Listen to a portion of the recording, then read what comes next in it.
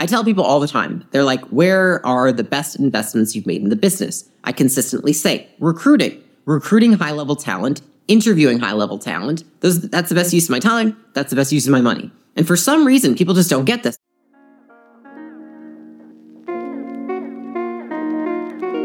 How do you create an unshakable business? I crossed $100 million in net worth by the age of 28. Now I'm growing Acquisition.com into $1 billion portfolio. In this podcast, I share the lessons I've learned in scaling big businesses and helping our portfolio companies do the same. Buckle up and let's build.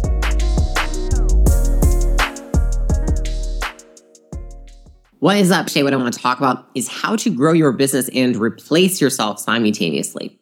Now, this topic came forefront of mind because I had actually my quarterly meetup with one of my companies last week. And in that quarterly meetup, we were trying to figure out why we weren't able to increase sales in this last quarter to reach our goal, right? So sales had increased, but it wasn't to the amount that we needed it to. And so as we were dissecting and trying to figure out what was going on, it came back to actually my new head of HR, who's fantastic, by the way, but there's only one of her. And she said something to the extent of, well, I can only recruit so quickly when there's only one of me and we're, trying to get this many roles. And at that exact moment, I thought to myself, oh, it's not the inefficiency of the sales team. It's not what's going on the sales team. It's not even the closing percentage, not the selling percentage, nothing, because it's all great. It's literally the bottleneck is recruiting. For that sales manager, what Alex and I had to explain to him is that his main focus needs to be recruiting his team. Because especially when you're scaling a large sales team like ours is, the ability to continuously recruit and replace yourself is what's going to lead to the success. And so I wanted to share that with you because it's so funny that the entire quarter we're trying to figure out why we're not able to reach that goal. And then in passing, when my head of HR says, well, I'm only able to recruit so quickly. And then we break it down, we're like, oh, she's only able to take, a couple interviews a week. Whereas if we passed over back to the sales manager, gave him a little more autonomy, taught him how to do the recruiting, he would be able to take 20 a week. Figuring out that bottleneck was one that is so common when it comes to people trying to figure out how to replace themselves, how to replace other people on the team. The bottleneck is usually recruiting, right? And that is actually what is so important is that being able to recruit and replace yourself is equivalent to being able to sell, acquire, and retain customers. That is how important it is to the vitality of your business. And a lot of people don't focus on it. They don't focus on recruiting and they don't focus on replacing. It's the two R's. Those are what are needed to replace yourself. Literally, you recruit people, you replace yourself. That's how it goes. As a CEO, you have to remember that's the one most important thing that you can do. And then as you level up, like I'm in more of an advisor position now in that company, I can look down and say, oh shit, now other people aren't doing it, right? And it's funny because a lot of the times, there is HR, which you should rely on. But what I explained to my head of HR is that she should be teaching leaders how to do this rather than doing it herself. There's certain roles which I would like her help with, and I would like her to lead the way more when they're executive level roles. But in terms of roles that are more, they're going to come and go more frequently, or they're a little lower level, I want the managers to learn how to recruit and replace for themselves. And so that was a big focus of our meeting, and I feel like it was a huge takeaway, and it's a huge win for the company. And I hope that if you're at that point with your business too, you can maybe look and say, it's a numbers game. It's just like, why do I not have more clients? Oh, because we can't take this many sales appointments because there's only 2 sales reps, right? It's the same with recruiting. It's like, why can't I recruit faster? Why can't I grow my team faster? Maybe you have a bottleneck on how many interviews you can take. It's the same numbers, right? It's external versus internal. And so if you want to grow your business, that is one of the places that you have to look. The reason this is so important is because if you look at the biggest people in the industry, if you look at the biggest players in the space, where do they spend their money and their time? It's recruiting, right? If you look at, I want to say it's Amazon, for example, or if you look at the people that are at the top of the AI right now, okay? So I was looking at this stat, and it basically said that companies that are going after AI are spending between $600 and $700 million per year on recruiting talent.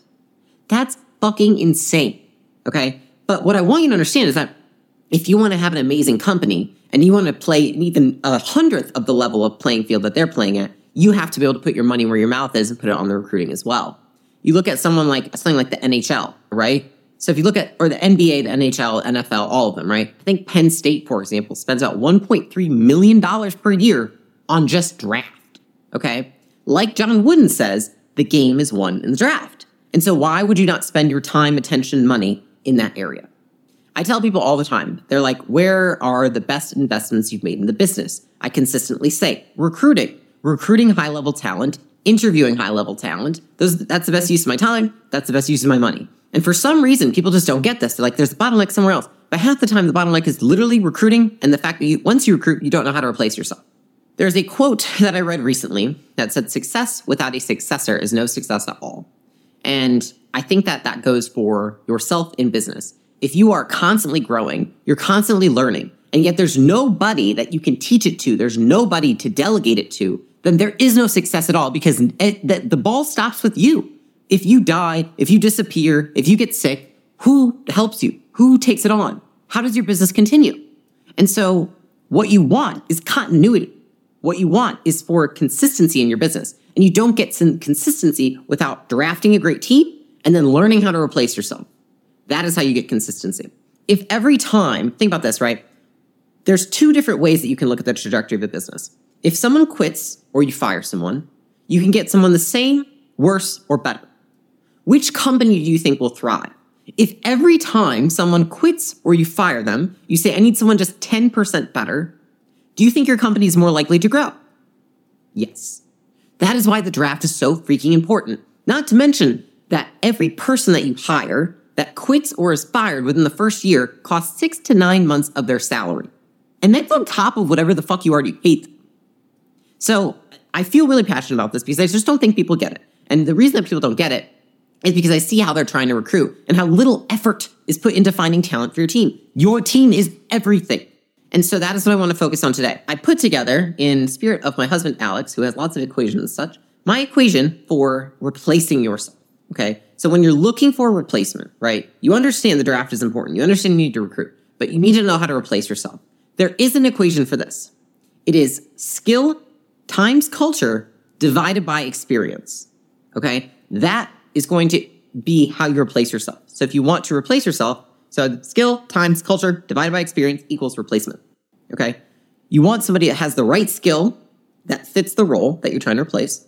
You want someone that fits the culture because skill without culture isn't going to work in the company.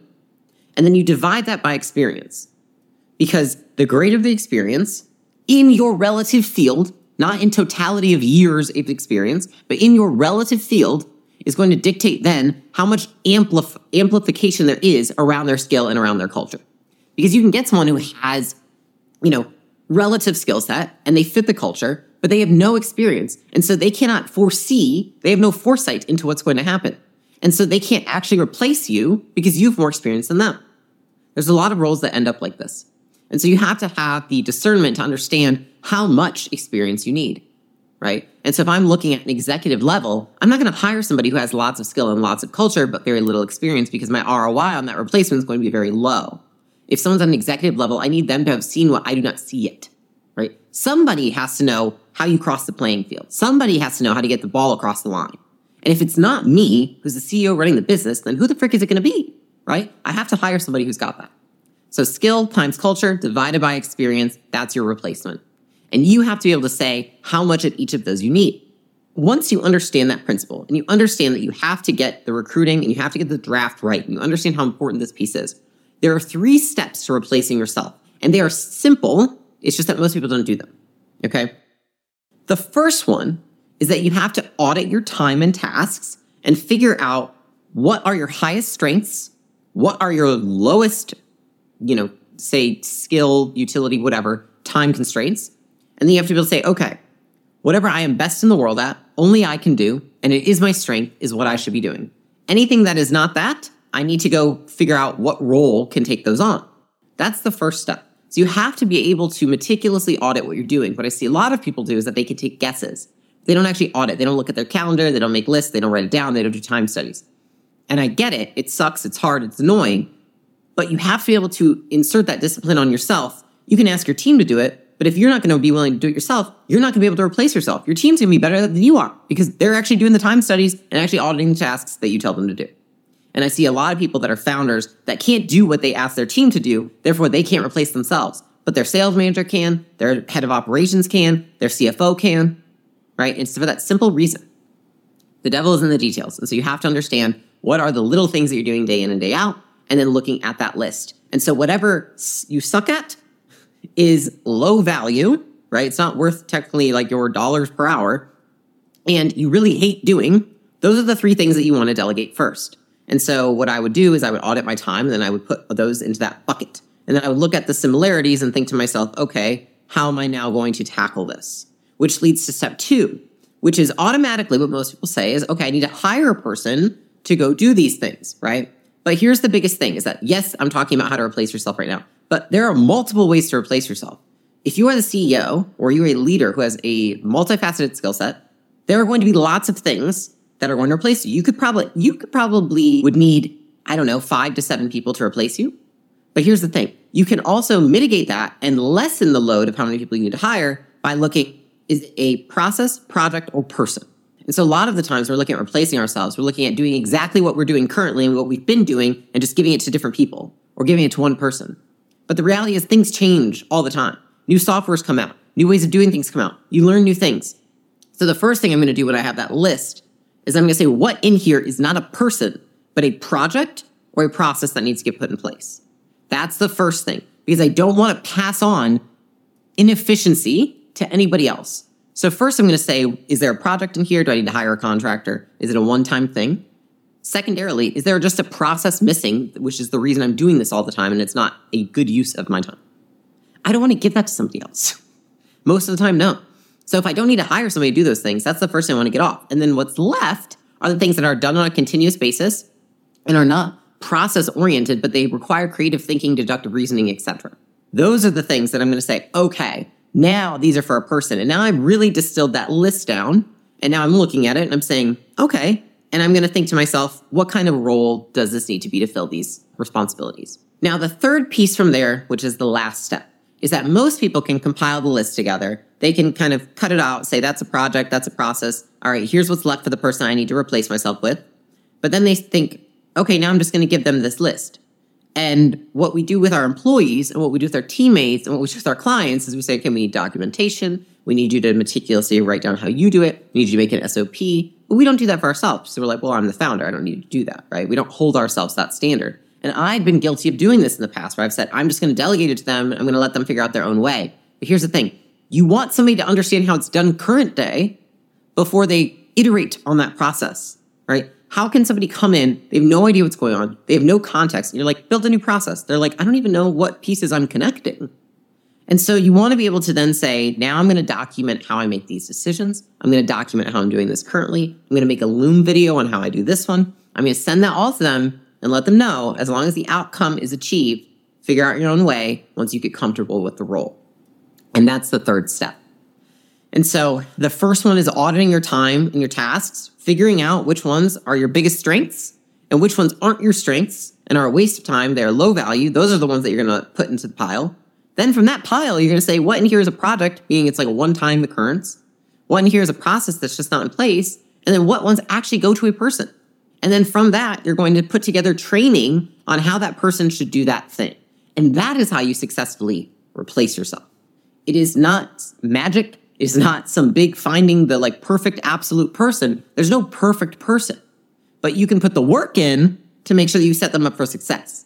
And then it's more likely to occur that you will think they're the perfect person because you have done your work on your side. I think a lot of times we think that because we're the CEOs and we're the ones running the company that we don't need to do that. But in reality, I think that's when it's most important, because usually what you're handing off is something more important than other people on the team. It's probably strategic. It probably involves a lot of critical thinking, probably something that you've been doing for a long time. It's very important to make sure the company continues to go. And so understanding those two things, you recruit and you replace. That's how you grow and you delegate and you are able to grow the business, but while replacing yourself at the same time. It's not magic. You have to know how to do these things. You have to know how to find the right people, and then you have to know how to replace yourself. That's it. There's no magic. That is it. And so I hope that is useful to you. If you're thinking about, growing your business and how to make sure that you're not, feeling like crap every day. Because I think a lot of people, they think in order to grow my business, I have to feel shitty all the time. I have to, put in 14 hours a day, et cetera, et cetera. And then you have people on the latter side, which are like, oh, I should barely be working. I think it's in the middle. And I think you also have to know when you got to put your head down, you got to work 14 hours a day. You got to work 18 hours a day, whatever it takes, versus the times maybe you need to step back and let other people learn how to do it for themselves. But I hope this was of value to you so you understand the 2 R's. You need to recruit and you need to replace. And that is how you grow a business while replacing yourself. It is really that simple. Follow those 3 steps. I promise you, they work.